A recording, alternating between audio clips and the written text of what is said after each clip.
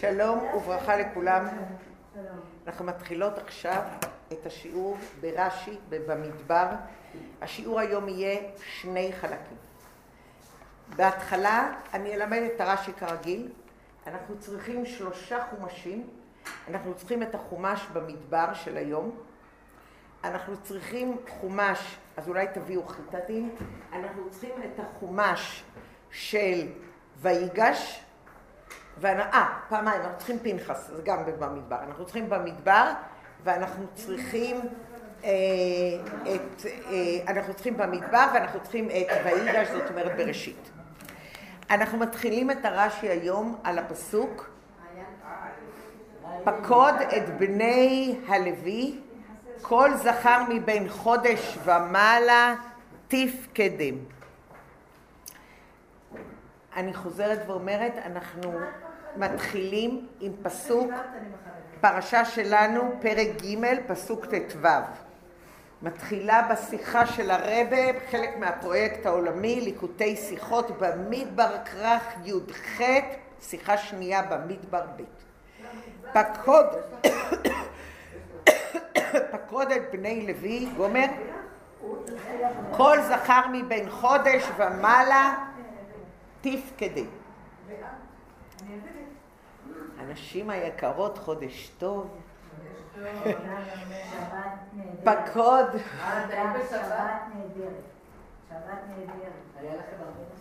פקוד את בני לוי, כל זכר מבין חודש ומעלה תפקדם. כשאנחנו מסתכלים במדבר, איזה גיל מתחילים לפקוד את בני ישראל? 20, כולם יודעות. באיזה גיל מתחילים הלוויים לעבוד בבית המקדש? 25 או 30, כן. באיזה גיל מתחילים לספור את הלוויים? בלידה. זה אחרת לגמרי, בלידה. זאת אומרת, רק שלא יהיה נפל, זאת אומרת, אנחנו רואים שבני לוי שונים מכולם. הם אחרים. על מה הרבי בהתחלת השיחה מדבר? על הפסוק את בני לוי גומר כל זכר מבין חודש ומעלה תפקדים. הפעם יש לכם ביד שיחה. למי שיש ביד יש כרגע את העמוד הראשון לכולם. בפשטות בה, זה נקרא עמוד 6. בפשטות בא רש"י להשמיענו, אשר מה שמניין הלוויים ומבין חודש, אינו מפני של בין חודש ישנה חשיבות מיוחדת, הדבר מניין בני ישראל מבין 20 שנה ומעלה. איפה כתוב בני ישראל? בפרשה בפרק א' פסוק ג'. שאז נכנסים לגדר יוצא צבא, אלא רק מפני שעד הם לא נפלים. שנעשה בן חודש, עדיין לא נתברר שהוולד אינו נפל. אבל בעצם ראוי בן לוי להימנות תכף מלידתו, וכהמשך דברי רש"י למודו אותו שבט להיות נמנע מן הבית.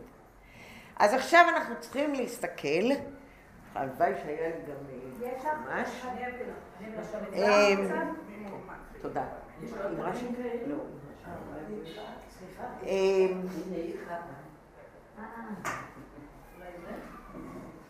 איפה? אני גם לא קיבלתי. לא, זה ויקרא.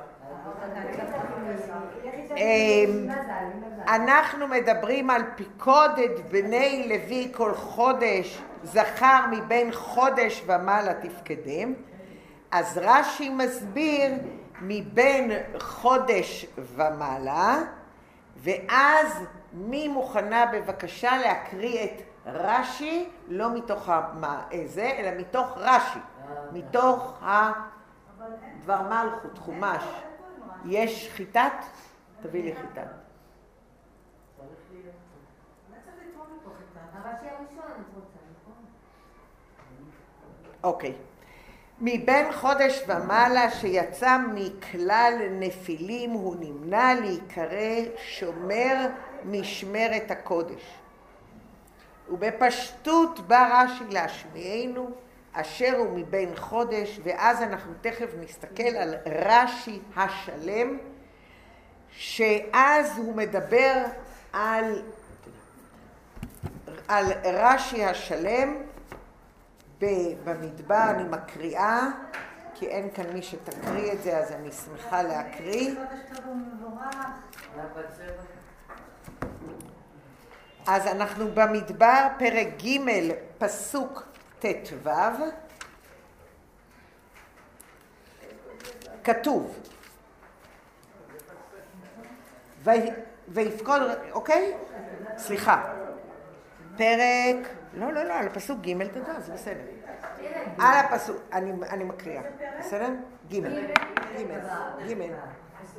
מבין חודש ומעלה, מי שיצא מכלל הנפלים, הוא נמנה לקרוא שומר משמרת הקודש.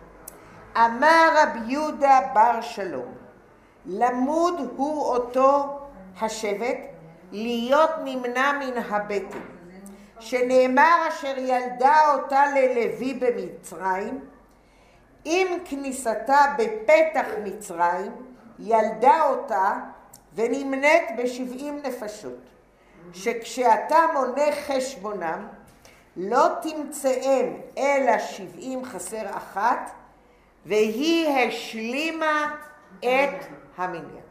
אוקיי? תראו איזה יופי. אז אנחנו עכשיו מבינים שיש לנו רק הרב כאן מדבר בהתחלה על החלק הראשון, על למה מבין חודש ומעלה שיצא מכלל הנפלים, מה זה הרש"י הזה יצא מכלל הנפלים, והוא נמנה להיקרא שומר משמרת הקודש. שתי שאלות פה הוא שואל, ואמרתי שאני לא מתכוונת את 20 שאלות שהרב שואל על הרש"י הזה, על כולו, אלא אני מתכוונת יותר להראות את השאלות, לענות עליהן, ולהראות דבר מופלא, איזה דבר על הנשים הצדקניות, הבנה שבאמת הובנה לי הבנה אחרת לגמרי לגבי מה שהרב אומר, באמת נפלא. אז הרב שואל אותנו או מסביר לנו למעשה כאן את הבעיה של מבין חודש, ובעיקר על העניין להיקרא שומר משמרת הקודש. אם אנחנו רוצים להסתכל על מה תפקיד הלוויים, בואו נסתכל בפרק ג' פסוק ז'. כתוב לנו פסוק ז' באותו פרק. ושמרו את משמרתו ואת משמרת כל העדה לפני אוהל מועד לעבוד את עבודת המשכן. ומה אומר רש"י כאן? שומר משמרת הקודש. מאיפה רש"י לוקח את הדבר הזה? בואו נלך לפרק ג' פסוק כ"ח. בפסוק כ"ח כתוב ולקהת משפחת העמרמי, אני מזכירה מכ"ז, ומשפחת היצהרי, ומשפחת החברוני, ומשפחת העזיאלי, אלה הם משפחות הקהתי. במספר כל זכר מבין חודש ומעלה 8,600 שומרי משמרת הקודש. איזה משפט פה? שומר משמרת הקודש. עכשיו בואו נראה. מה היה הפסוק שאומר לנו מה הלוויים למעשה עושים? אמרנו מקודם, זה פסוק ז'. מה כתוב פסוק ז'? ושמרו את משמרתו ואת משמרת כל העדה לפני לעבוד את עבודת המשכן. ומה כתוב לשמור את משמרת השומר משמרת הקודש? רק על מה שעושה קהת, נכון? ולקהת בפסוק כ"ז כ"ח, ולקהת משפחת וזה, ממספר כל זכר מבין חודש ומעלה, 8,600 שומרי משמרת הקודש. זה רק חלק מהלווים, זה לא כל הלווים. אז למה רש"י, שהוא מתייחס מבין חודש ומעלה, כשהוא מדבר על הלוויים, אומר מה הם עושים שומר משמרת הקודש, שמתייחס רק לתפקיד של חלק מהלוויים. למה הוא לא אומר את התפקיד של כל הלוויים? כולם הבינו. אז אנחנו שואלים למה חודש? מאיפה העניין הזה של החודש? שכל בני ישראל אחרת. ואז הוא אומר, למה מבין חודש ומעלה? שיצא מכלל הלוויים. עכשיו, אם אנחנו נסתכל על פרק ג' פסוק ט"ו, ונסתכל קצת לפני כן, אבל אני רק אומרת את זה בתור טעימה, ואני לא מתכוונת עכשיו לעבור על 5 סעיפים על העניין הזה, לא מתכוונת, אני רק אומרת בתור טעימה שתבינו. בפרק ג' בהתחלה, למעשה יש לנו בעיה עם כל הלוויים האלה. כי הלוויים האלה הם למעשה עובדים במקום הבכורות. אתם צריכים להבין. למעשה מי שהיה צריך לעבוד את עבודת הקודש היו הבכורות. ולא הלוויים. אז עכשיו, זאת אומרת, גם הלוויים, אבל, וידבר השם על משה לאמור, הקרב את מטה לוי והעמדת אותו לפני, אבל לפני כן, אתם תראו שכתוב לפני כן, ואז ונתת ושמרו את כלי הקודש אוהל מועד ואת משמרת בני ישראל, לעבוד את עבודת המשכן, ונתת את הלוויים לאהרון ולבניו, נתונים הם הלא מאת בני ישראל, ואת אהרון ואת בניו תפקוד, ושמרו את כהונתם, והזר הקרב יומת. והזר הקרב יומת, זאת אומרת, אסור שזר ייכנס לעבודת הכהנים, זה מה שהם שומרים, שאף אחד לא ייכנס. וידבר השם אל משה לאמור, ואני הנה לקחתי את הלוויים, תקשיבו טוב, ואני הרי לקחתי את הלוויים מתוך בני ישראל, תחת כל בכור פטן רחם מבני ישראל, והיו לי הלוויים. עוד פעם, למה, מי היה צריך לשרת בקודש? הבכורות. ומה הוא עשה? הוא לקח במקום, הקדוש ברוך הוא אמר, וידבר השם אל משה לאמור, ואני הנה לקחתי את הלוויים מתוך בני ישראל, תחת כל בכור פטר רחם מבני ישראל, והיו לי הלוויים. כי לי כל בכור ביום הכותי כל בכור בארץ מצרים, והקדשתי לי כל בכור בישראל, מאדם עד בהמה, לי יהיו אני אבויה. וידבר השם אל משה לאמור במדבר סיני לאמור, פקוד את בני לוי לבית אבותם למשפחותם, כל זכר מבין חודש ומעלה תפקדם. עכשיו אנחנו מבינים עוד משהו.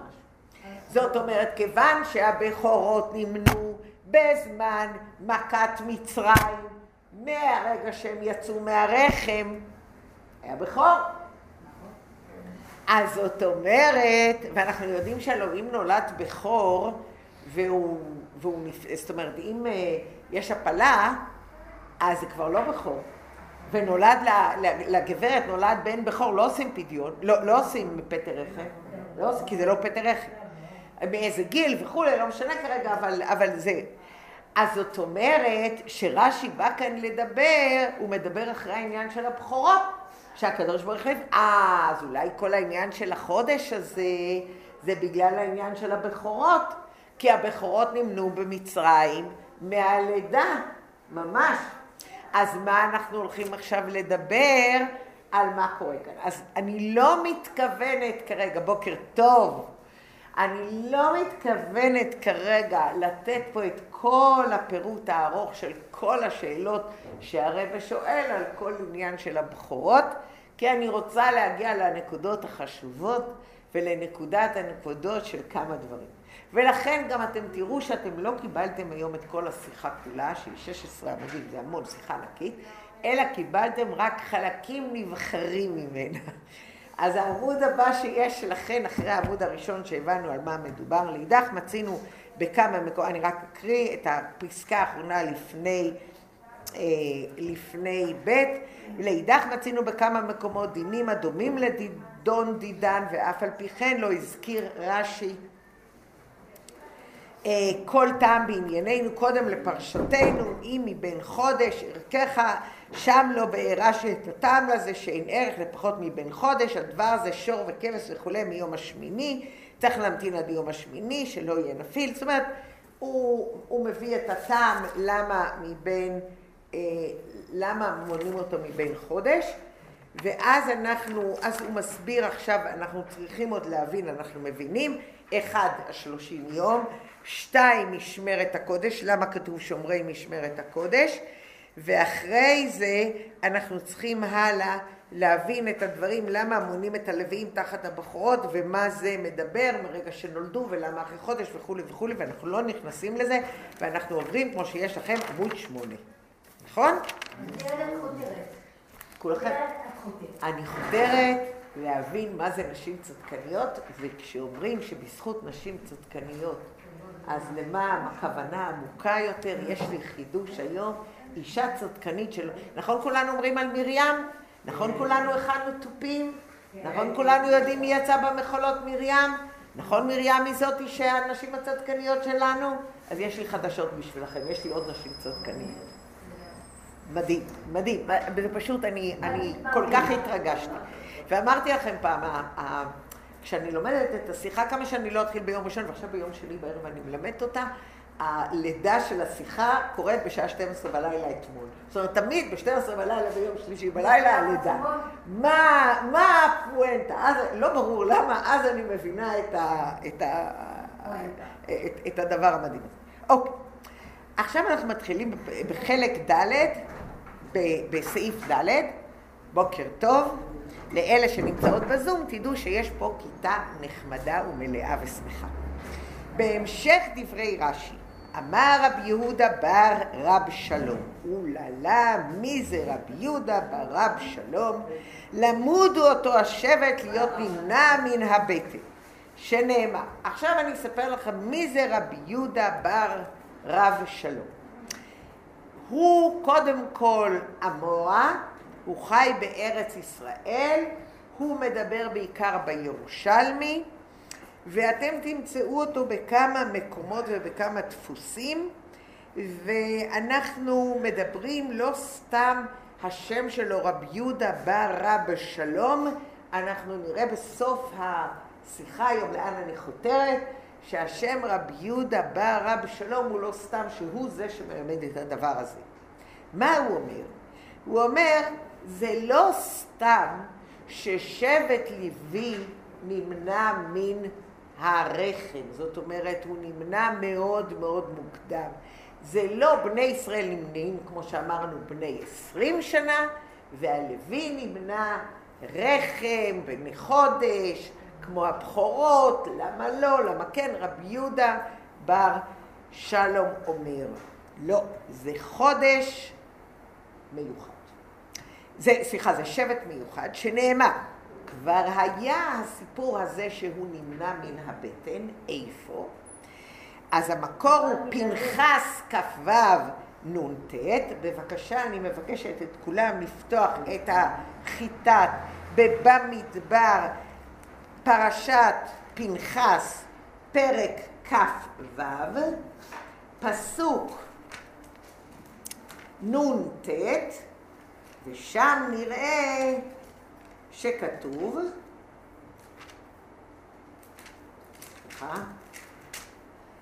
כתוב, בני מנשה למחיר, משפחת המחירי, ומחיר הוליד את גלעד, וגלעד משפחת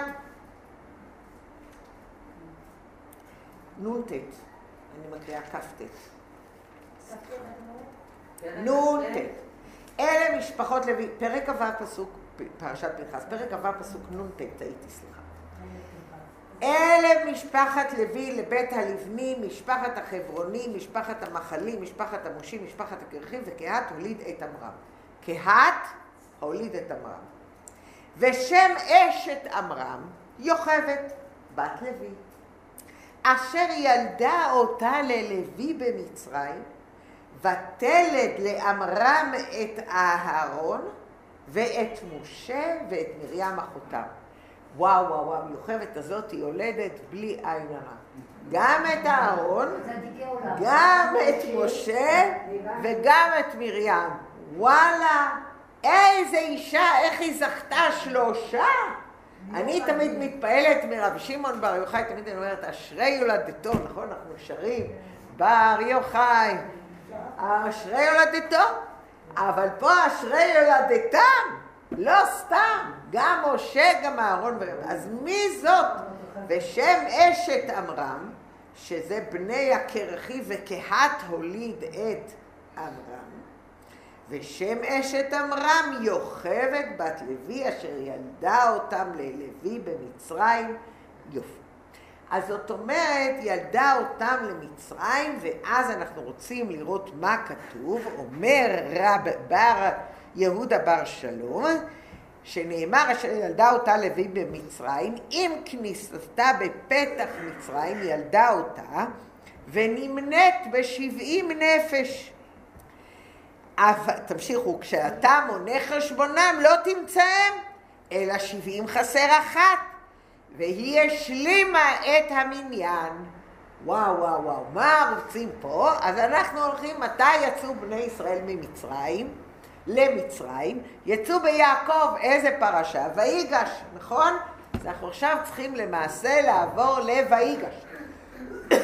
אנחנו עוברים לויגש בראשית. אני אחסוך לכם את זה כי אני העתקתי כמובן את כל החוקים לעצמי, שאני לא אצטרך לרוץ פה הלוך חזור. בראשית ויגש פרק מ"ו פסוק ט"ו, אני חוזרת, פרק מ"ו פסוק פרק מ"ו פסוק ט"ו בראשית. אז בפרק מ"ו פסוק ט"ו כתוב, וזה מדהים, תנו תקריאי בבקשה.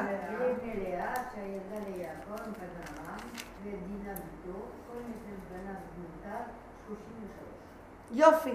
אז עכשיו אם את תלכי למנות כמה באמת כתובים כאן בפרק ט"ו ותמני אותם, כמה אתם חושבים שיהיו? לא 33, כמה יהיו? 32.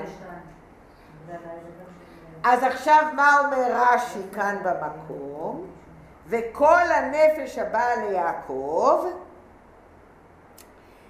שיצאו מארץ כנען לבוא ממצרים, ומספר, ואז הוא אומר 33. אומר רש"י במקום, מה אתם מדברים על 33? זה לא נכון, אין 33, ורחל בא, והשני וכל נפש לבית יעקב מצרים 70 ולשון עבר. לפיכך טעמו למעלה, לפי שמשבאו הם היו 70, שמצאו שם יוסף ושני בניו, ונוספה להם יוכבד בין החומות.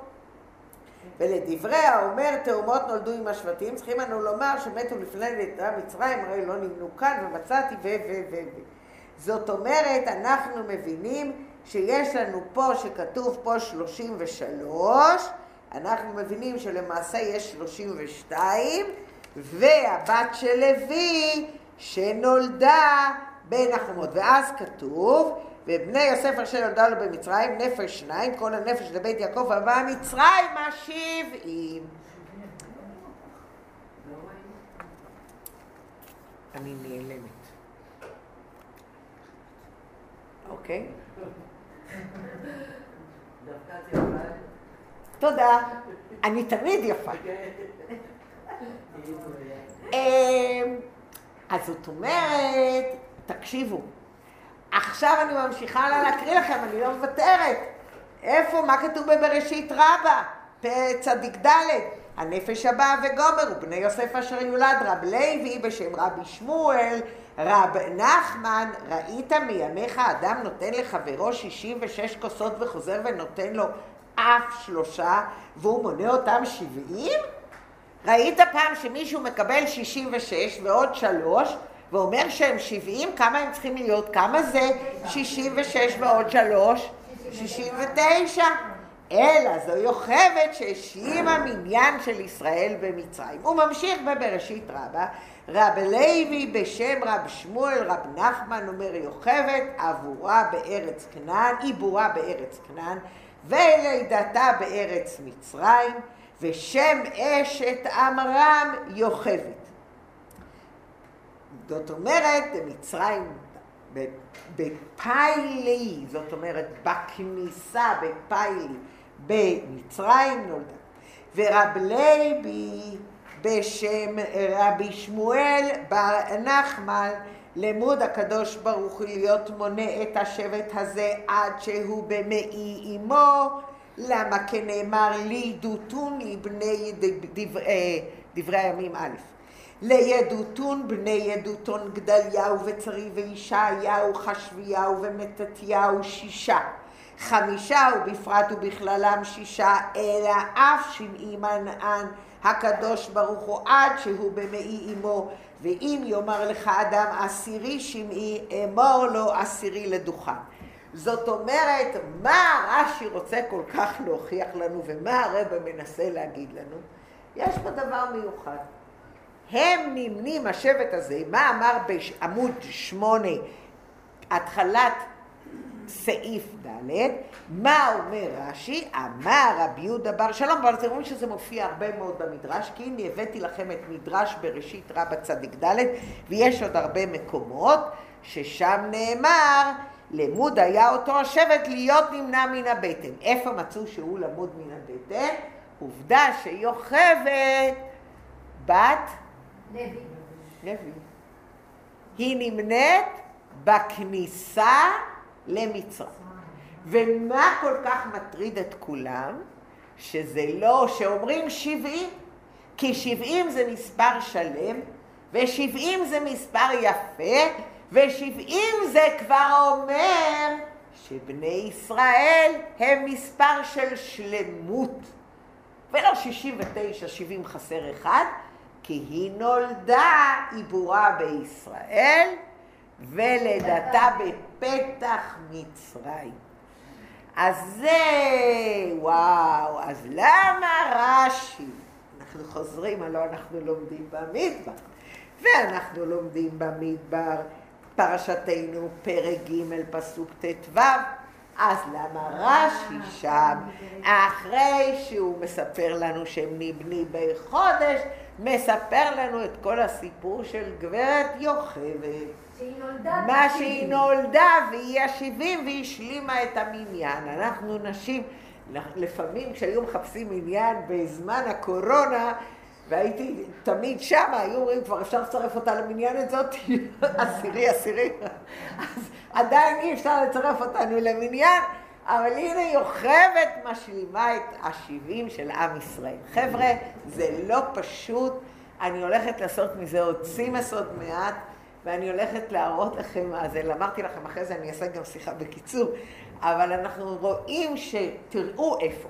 היינו בויגש, מדברים על העניין הזה שאיך שהם יוצאים מארץ ישראל ומגיעים למצרים, אז מי מגיע למצרים? 70 נפש, אבל אנחנו יודעים 69, והוא אומר, אתם ראיתם במדרש בראשית, למה, איך אתה 60 ועוד 3, איך אתה מגיע ל-69, מה פתאום 70? אז אנחנו מבינים את זה. עכשיו אנחנו מבינים שהם נמנים מהרחם. אנחנו רואים בפרשת פנחס. אתם רגילים שרש"י כל כך הרבה פעמים מבאר את העניין הזה של גברת יוכבד שבדיוק, זה המון מקומות, גם בויגש, גם במדבר, גם בפנחס, כל פעם היוכבד, גברת יוכבד. זאת אומרת שהלידה שלך סותרת את העניין של הלוויים. זאת אומרת, הלוויים והגברת הלוויה הזאת, ויותר מזה, אתם זוכרים מה הייתה אחת השאלות שלנו? ואמרתי שאני רק אומרת כמה שאלות מתוך 20 שאלות שהרבא שואל במדבר, ואז אנחנו אומרים, נמנע להיקרא שומר משמרת הקודש. תגידו לי, אתם ראיתם פעם מישהו שנולד, רק נולד, והוא נקרא שומר משמרת הקודש? מתי אמרנו שהלוויים מתחילים לעבוד 25-30? זאת אומרת, אנחנו יודעים שהאנשים האלה שומרים בגיל שהם שומרים. למה זה נקרא כך? ואם אתם זוכרות ששאלתי מה התפקיד הלוויים, למה רש"י לוקח את הפסוק של מה שקהת עושה, שאומר משמרת הקודש, ולא מה שכל הלוויים עושים, שהוא אומר את זה במקומות אחרים ומסביר את זה. למה לוקחים כאן את שומר משמרת הקודש ולא את התפקיד של כל הלוויים? כי מדובר כאן על כל הלוויים ולא רק מה שאנשי קהת עושים. נכון. אז למה פתאום אני לוקחת רק את קהת? הבנתם? הבנו את השאלות היפהפיות, ואומר עוד הרבא, למה אם רש"י מביא שם של מישהו, מי אמר את זה הוא לא סתם מביא, כי אם הוא מביא, הרבא יוצא מזה לרוב סימס. כי לרוב רש"י לא מביא את השם מי אמר. למה כאן הוא אמר רבי יהודה ברב שלום? למוד הוא אותו השבט להיות נמנע בין המת. לרוב רש"י לא מביא את השם של מי שאמר. כאן אם הוא אומר יש לזה כוונה, הרב אפטן בפרויקט ליקוטי שיחות גם מדבר שיש מישהו שכתב ספר, ואם הוא כתב את זה בדרום אפריקה, מסתן את זה באנגלית, והוא מביא שם את כל השמות של כל האמוראים והתנאים שהרב מדבר עליהם בשיחות שלו, בליקוטי שיחות, ומביא כל אחד מהם ומה מיוחד ולמה הוא הרב מביא אותו כמו שהוא עם שמו. אבל כיוון שאני עכשיו לא נכנס לזה, אז ככה אני אומרת את זה בסוגריים, ואני ממשיכה הלאה. ואז כאמור רש"י אינו מפרש טעמה דקרא אלא במקום שעל ידי זה מתיישבת קושייה בפשוטו של מקרא, ואם כן למה מדוע הביא רש"י כן את המאמר למוד אותו השבט? מה זאת אומרת למוד? וכבר שלמד קודם לכן אך את מטה לוי לא תפקוד בתוך בני ישראל, כדאי הוא לגיון של מלך להיות נמנה לבדו. זאת אומרת, זה לגיון המלך נמנה לבדו, ולכן בני הלוי לא נמנים עם כל בני ישראל ביחד, אלא הם שונים ומיוחדים. זאת אומרת, קוראים לבני הלוויים לגיון של מלך. למה הוא כאן קורא להם שומרים את המשמרת ולא את העניין של לגיון של מלך, כמו שרש"י רגיל? הבנתם את השאלה? אנחנו עוברים מעמוד 8 לעמוד 11, כי אנחנו ממש לא שם. יוכבד נולדה, אנחנו אומרים, בפתח מצרים, ואת ה-33 דיברנו, לעמוד 32 חסר 1, 33, ואנחנו מדברים עכשיו על הדבר, על חטא, עמוד 11. נכון יש לכם עמוד 11? חטא. מניין שמניין הלוויים בא בהמשך לפסוקים העוסקים בעבודת הלוויים, מסתבר לומר שמניין זה קשור לעבודתם, ותמוה. עבודת הלוויים תחילה רק מגיל 30, לכן כל הזמן את אומרת 25 ואני אומרת 30. עבודת הלוויים תחילתה רק מבין 30. בין 25 ל-30. נכון. הם לומדים. יופי, אבל מבין 30, וכי מה שייכת יש ללוי מבין חודש ועבודת בני לוי? אז אוקיי, אז מה, איך אני יכולה להגיד שבן לוי בחודש? כי בני ישראל נמנו מגיל 20 יוצא צבא. מי שיכול ללכת לצבא? ולמה אנחנו מונים את הלוויים מגיל חודש? אנחנו יודעים שאף אחד בכלל בשום פנים ואופן לא מסוגל. ולכן הרב הביא בעמוד 8 את הדבר המיוחד של רבי יהודה בר שלום, שהוא אומר אלה רגילים למנות אותם מהגיל הזה, ואז יש פה פלסף שלם על העניין של הבכורות. אני לא נכנסת לזה, אבל אתם מבינים את השאלה המרכזית. שאלה המרכזית, למה רש"י משתמש ביוכבד שנולדה בין החומות בפרשה, שוב פעם, במדבר, פרק ג', פסוק ט"ו. כשאנחנו מסתכלים ואנחנו אומרים שמונים את הלוויים מבין חודש, מה יוכבד עושה פה? הבנתם את השאלה? לחזור אותה? מה זה אישה? ובכלל לא מנו אותה. לא מנו אותה. בוודאי, לא מנו אותה. מה, נשים נמנו? מי אנחנו? בטח, בשוויץ עד היום הם אפילו לא מצביעות. נו. הם נשים, מה זה? מה זה אישה? נו באמת, מה זה אישה? שהמספר 70 גם, שזה המספר שאפשר לדבר איזה 7. כן, אבל לא, אבל תראי משהו כאן אחר. למה, אתם מבינים את הקושייה שלי? למה, בואו נקרא אותה. אנחנו בפרק במדבר, פרק ג' פסוק ט"ו, נכון? כולם כבר מחזיקות את זה, כי הן כבר מבינות שהן חייבות את החומש. אז שאנחנו מסתכלים על זה, ואנחנו קודם בני הלוי לבית אבותם ומשפחותם כל זכר מבין חודש ומעלה. מה רש"י אומר, אמרנו? מבין חודש ומעלה, נכון? זה מה שקשה לרש"י. למה חודש ומעלה? נכון?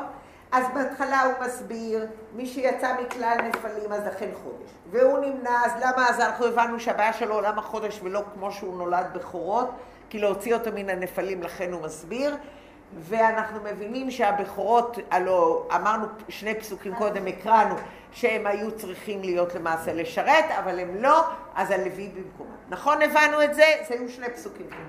אחרי זה אמרנו נגמר שומר משמרת הקודש. עכשיו אנחנו צריכים להעביר למה בן חודש הוא כבר נגמר שומר משמרת הקודש, שאנחנו יודעים שלא היינו רוצים שאף תינוק בן חודש יתחיל לשמור לנו על הבית. אמר רבי יהודה, ועכשיו אנחנו שומעים שרש"י עוד אומר רבי יהודה בר שלום. למה רש"י מקריא רבי יהודה בר שלום? לעמוד הוא אותו השבט להיות נמנע מן הבטן, שנאמר אשר ילדה אותה ללוי במצרים.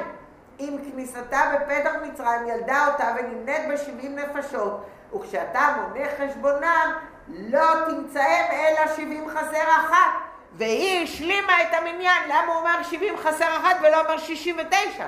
והיא השלימה את המניין. הבנו? אז זאת אומרת, אנחנו מדברים על הלוויים שמנו אותם מבין חודש, כמו שהיא אומרת, בוודאי לא את הנשים, והנה עכשיו, ורש"י כדי להסביר לנו למה בבין חודש מביא את מה שאומר רבי יהודה בר שלום, ומסביר לנו למה נולדה אותה ילדה, מה זה שייך. אז הרב לא מבין למה כל כך חשוב הלידה הזאת של הגברת הזאת. וחוץ מזה שאמרנו... אישה כזאת שהביאה את אז בואי נראה מה... אוקיי, אז אנשים פה בכיתה לאלה שנמצאות בזום אומרות, מה זה היא לא חשובה? היא הביאה 3, וואחד הביאה 3. הביאה מיוחדים, הביאה אהרון, הביאה מוישה, הביאה מרים. וואלה, אישה אחת 3 כאלה. לא פשוט. טוב, אז בואו נראה. זה לא פשוט פה, אנחנו בסדר. כולם, נכון שכבר נכנסו לעניין? עכשיו, אם הייתי מביאה לכם 20 שאלות, כבר הייתם יוצאים מהעניין. אז אני רוצה להביא, עכשיו אנחנו עוברים לעמוד 11, אנחנו עוברים קדימה, לאיזה עמוד הבא יש לכם? אין לכם את עמוד 12? יש 12 יום. אז יש לכם את י', אתם רואים את י', אלא שעבור בין 5 למקרא, שומר משמרת הקודש. מה אומר רבי יהודה בר, מה הוא אומר? עמוד 12. עכשיו אני לא נעים לי לומר לכם, אני אגיד את זה מהר, אבל יש לכם את זה כתוב, בוקר טוב שלום. אני רוצה להגיד לכם את זה מהר, ואני אסביר לכם על מה מדובר.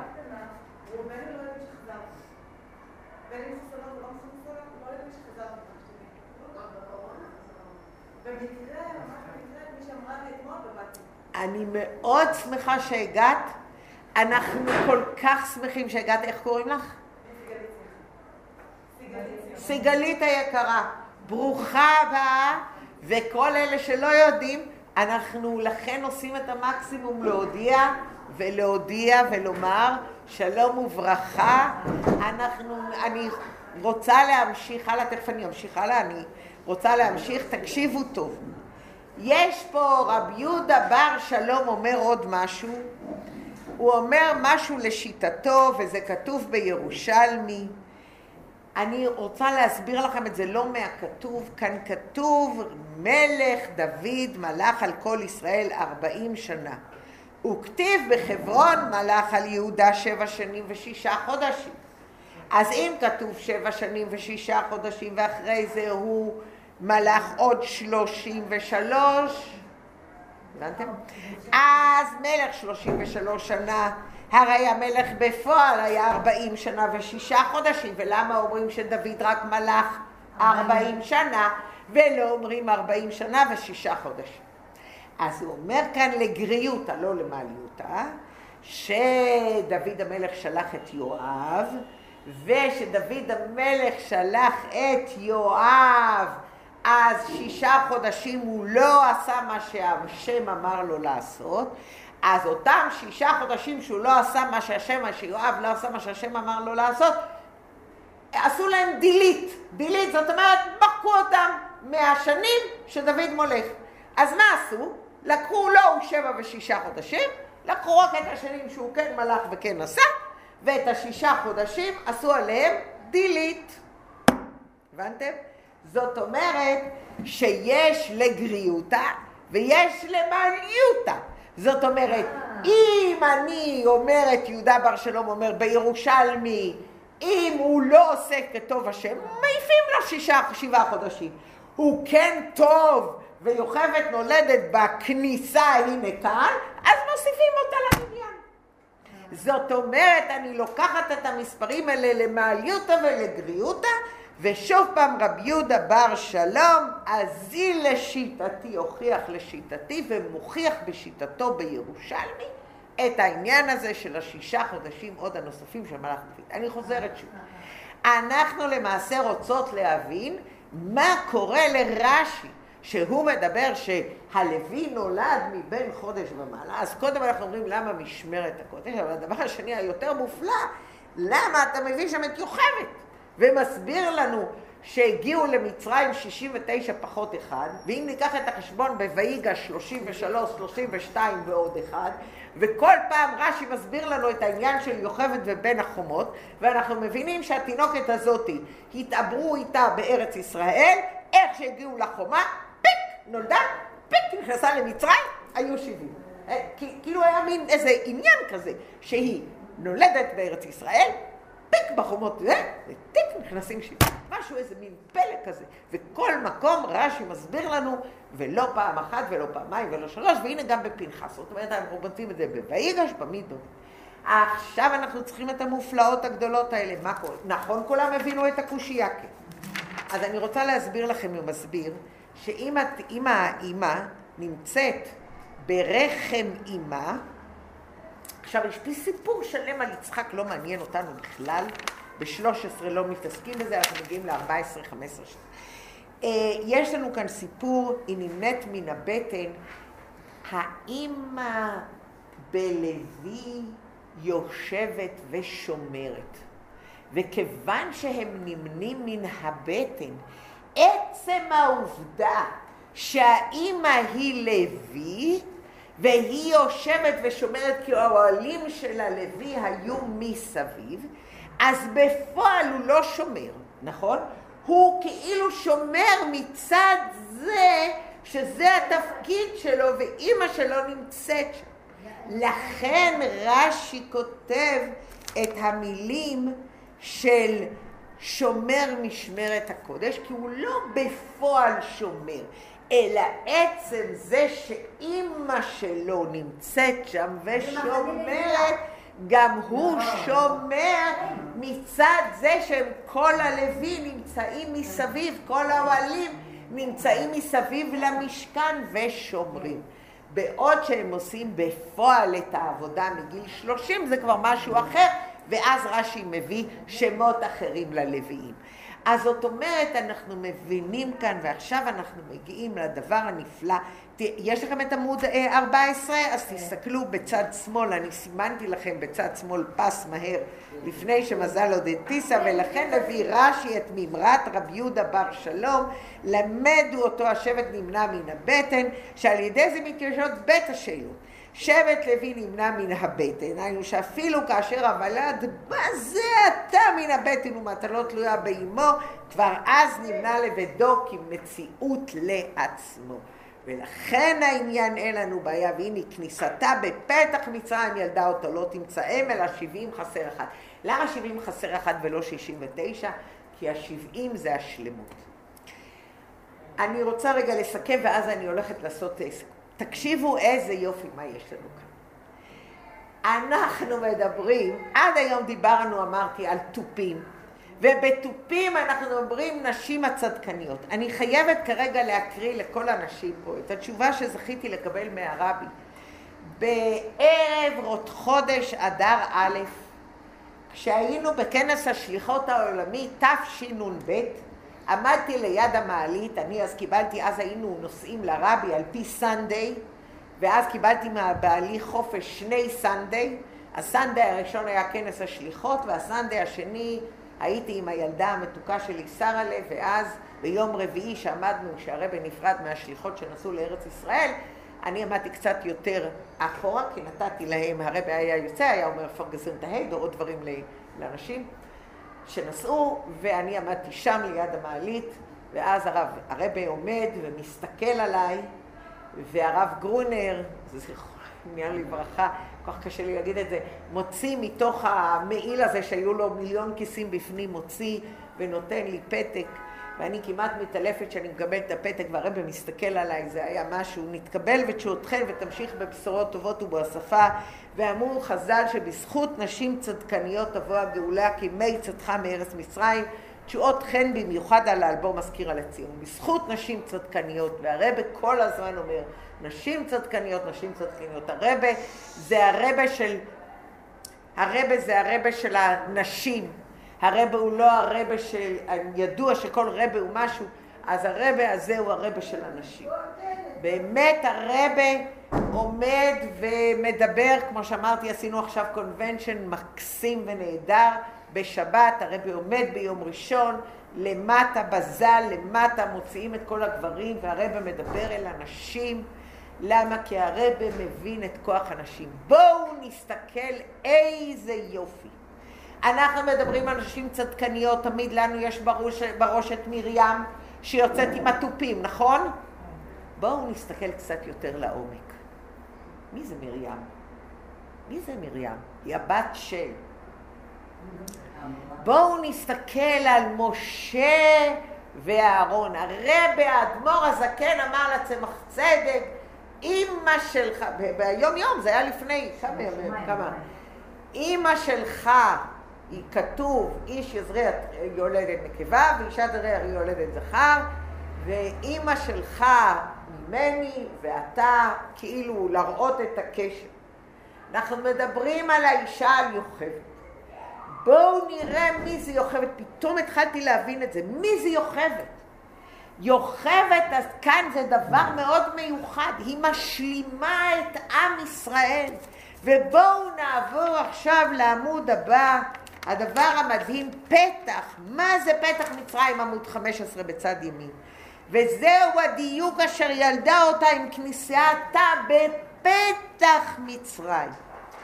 אילו נולדה קודם לכן הייתה כבר מציאות לעצמה ככל שעה נמנים ב70 נפש. ואין איזה שייכות לענייננו נינה מן הבטן. ואילו הייתה נולדת לאחרי זה אי אפשר היה למנותה מן הבאים למצרים. כי הגיעו למצרים 70. אז זאת אומרת, מפני שכל זמן שהיא בבטן אימה אינה מציאות לעצמה, אלא ירך אימה.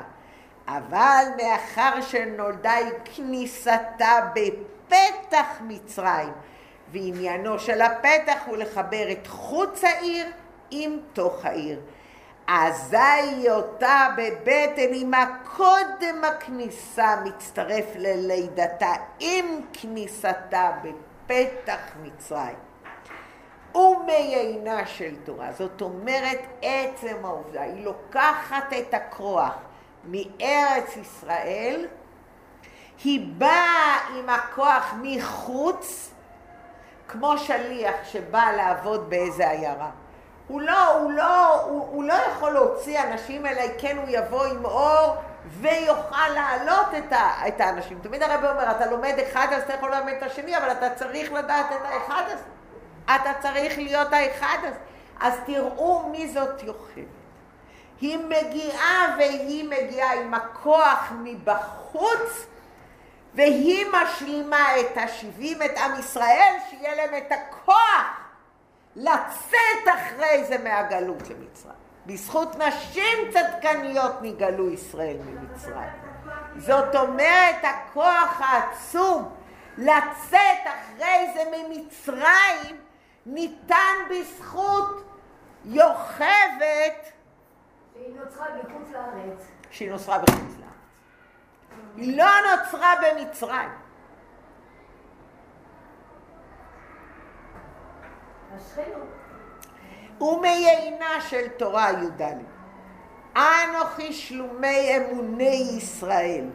מה זה שלומי אמוני ישראל? שומרי אמונים. על זכאי על ספירת המלכות. שספירת המלכות כדי לבוא לביטוי שמשלמת, היא משלימה, כל ספירה הוא ספירה. והפירוש בזה הוא משלימה את מספר 10 הספירות. זה ספירת המלכות. תבינו, היא משלימה את כל הכוח לעם ישראל ולכן היא זוכה, כמו שאמרתם, היא לא סתם כן? היא לא סתם, היא משהו מיוחד. היא אישה מיוחדת שהיא למעשה משהו מיוחד. בסדר? זאת אומרת, כשאני אומרת שיוכבת ילדה עם כניסתה, כן, שהיא מגיעה, זאת אומרת, אנחנו יכולים להגיד שיש לנו כאן אישה שהיא, מה היא עושה? היא משלימה את הספירות האחרות, כי מלכות משלימה את כל הספירות האחרות, והיא משלימה את 70. הבנתם איזה יופי? היא משלימה את 70. נמשיך הלאה, עמוד 16. כדי להעיר את האנשים הפשוטים, אנחנו צריכים מישהו שיבוא מלמעלה, יעיר אותנו וירים אותנו. גם נאמר על סרח בת אשר, שהיא אומרת, לא מצאתי את המקור, אני אומרת לכם שאתמול חיפשתי הרבה זמן, אני הקראתי לכם מקודם בראשית רבה צדיק ד' ט', אני מודיעה לכם, אין את זה שם, לא יודעת איפה זה נאמר, אני השלמתי מניינן של ישראל, אשר השלמתי גם מלשון שלמות, אז זה העניין, ושם מופיע העניין של יוכבת. ומזה מובן גם בנוגע ללשון רש"י, אשר יוכבת השלימה את המניין. למה רש"י, שאלנו את עצמנו, מדבר על חודש, ומדבר על העניין ברחם אמו? למה רש"י מזכיר את העניין שהוא מדבר איך מונים את הלוויים על העניין של השלמות של גברת יוכבת? זה צריך להיות בפנחס וצריך להיות ויגש. למה זה פה? אז אומר הרב, בואו נסתכל על ט"ו, ועל זה אני רוצה להגיד לאט לאט לאט, כי זה מדהים. יוכבת בפתח בפנימיות מלכות. בפתח, זאת אומרת, יש שני אזורים. זאת אומרת, יש שני אזורים, פתח ובין החומות. אבל בפתח זה בא עם הכוח מבחוץ. וזהו אתה, סעיף ט"ו, פסקה שנייה. וזהו הטעם הפנימי לזה שיוכבת השלימה את המניין באופן של לידתה עם כניסתה בפתח מצרים. כדי לפעול את השלמות במניין בני ישראל, אשר זה דווקא על ידי זה שלידתה הייתה עם כניסתה, כדוגמת ירידת מלכות לביאה, בריאה, יצירה, עשייה. אבל לאידך כל ימי עיבורה היו קודם כניסתה למצרים. את הכוח היא מקבלת קודם כניסתה למצרים. מפני שהכוח לרדת ולפעול עניין של גאולה במצרים, כמו שנאמר, ותחיינה את הילדים, נמשך ממקום שהוא מחוץ ממצרים. ועניין זה מרומז גם בשם בעל הממרה, רבי יהודה בר שלום. רבי יהודה הודה את השם, שלום קהיה לתורה, לחבר תפארת שלום עם הלימוד. רבי יהודה בר אילאי, חיבור בין מלכות לתפארת, קבלת אור תורה. וואו, אז עכשיו אנחנו רגע אחד נעשה עכשיו סיכום. אוקיי? אני רוצה עוד פעם להתחיל להסביר. אם אנחנו מדברים על הנשים הצדקניות שיש אצלנו, אנחנו רגילים לדבר על הנשים הצדקניות, הנשים הצדקניות שיוצאות ולוקחות אותנו ורוקדות, נכון? וכשם שהנשים הצדקניות יצאו ממצרים, כן, הרב מדבר, הנשים הצדקניות של עכשיו הם הנשים, זה אותם נשמות, חוזרות עכשיו והן יוצאות. הם היו אלה שפרה ופועה שהיו משפחות את הילדים, הם היו אלה שהיו מפתות את הבעלים והיו מתעברות כדי שיהיו 6 הם אלה שיוצאות במחולות והם הנשים הצדקניות, ולכן אנחנו כולנו מכינות את הטופים כדי שנוכל לתופף בטופים. כבר עשינו, לא יודעת איזה סטים של טופים, והנכדים מביאים טופים והילדים מביאים טופים, ואנחנו כולנו עם הטופים, אבל חבר'ה, אנחנו שכחנו אישה אחת. תמיד מדברים על מרים, שנשים צדקניות, זה, מה אנחנו אומרים? מרים. אבל עכשיו בואו נסתכל על דמות אחרת לגמרי, על הדמות של יוכבד. יוכבד נהייתה כוכבת. הרב לוקח שיחה שלמה ולוקח את יוכבד, פעם אחת בויגש מדבר עליה, איך אתה אומר שיש 33? יש 32. אז איפה היא? היא נמצאת ברחם אמה. היא צריכה האמא שלה התעברה איתה בישראל, בת לוי קודם כל, בת לוי, כי היא לוקחת את הכוח הזה איתה, בת לוי, לוקחת את הכוח. חתנה עם אמרה, בת לוי.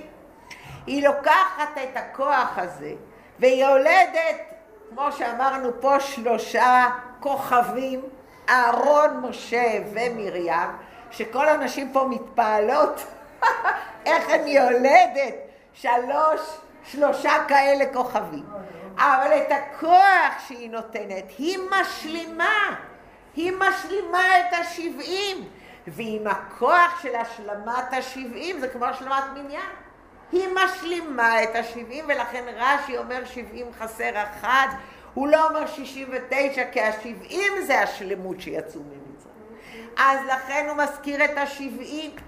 ועכשיו שאנחנו מבינים מאיפה יש לישראל את הכוח לצאת ממצרים, אחרי זה, זה מאותו כוח של הנשים הצדקניות, כי הכוח שהביאה איתה, תקשיבו טוב, היא הביאה איתה את הכוח מארץ ישראל, כי העיבור שלה היה בארץ ישראל, והיא מכניסה את העיבור, היא נולדת בפתח, כי הוא מכניס את זה לבי, המלכות מכניסה את זה לכל אלה. היא לוקחת את הכוח מלמעלה ומכניסה את זה למטה.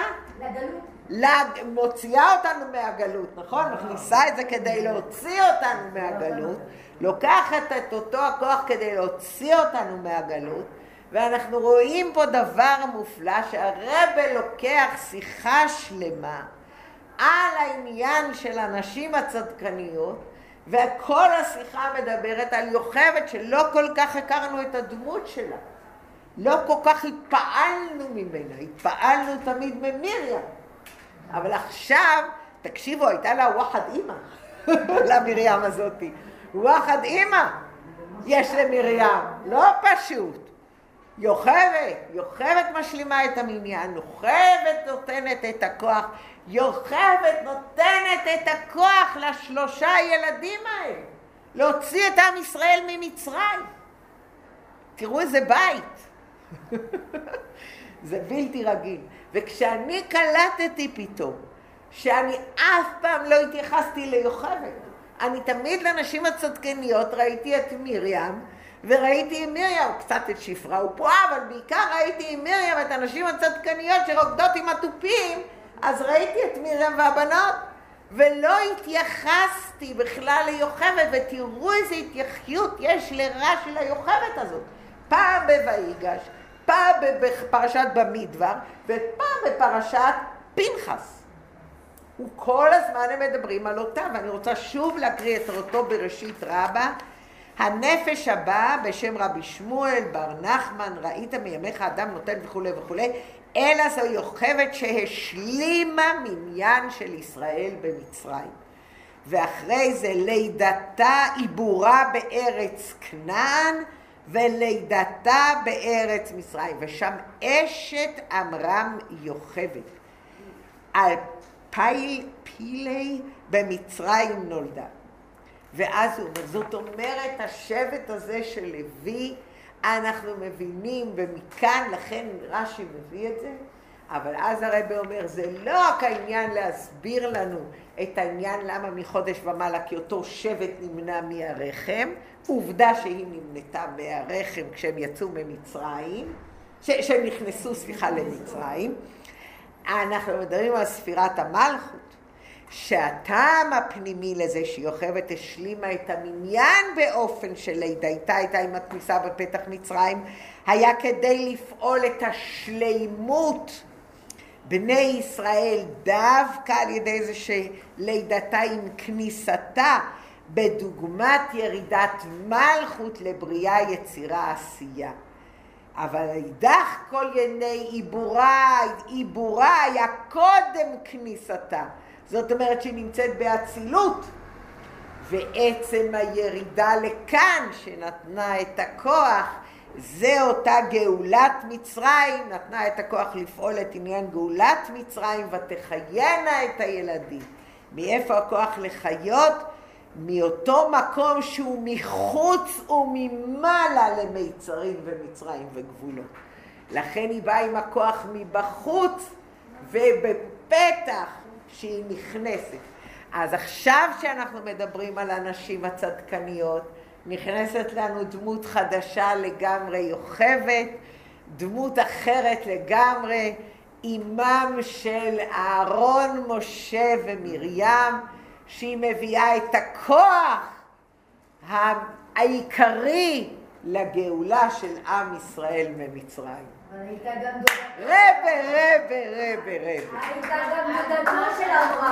דודתו של אברהם, זאת אומרת כבר בגיל גם היא הייתה יותר בשלה להביא את הגאולה. ומתי ילדה את משה? מה החזקה הזאת, דניאלה, שאנחנו לא עקיפה, ואותן נשים חזקות, שכל כך הרבה עושה, אשראי כל כך משפיעה בהם. לא מקסים? לא שיחה מדהימה? ממש